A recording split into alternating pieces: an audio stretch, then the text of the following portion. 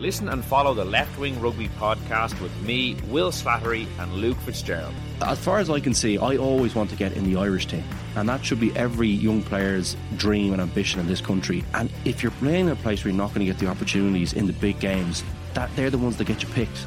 They are the ones, the Champions Cup games are the ones that get you picked. You need to be playing in a team and starting in a team for those games. It's as simple as that if you want to play in the Irish team. Every week on Apple, Spotify, or wherever you get your podcasts.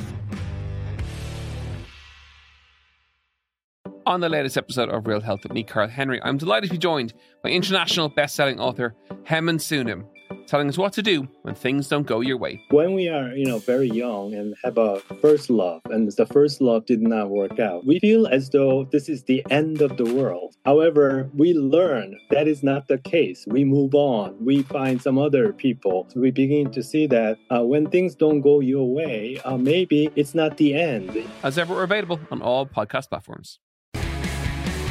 I was at the games yesterday in Celtic Park, and the physiques, I thought particularly of the Tyrone minor team, was extraordinary. I mean, it was like looking at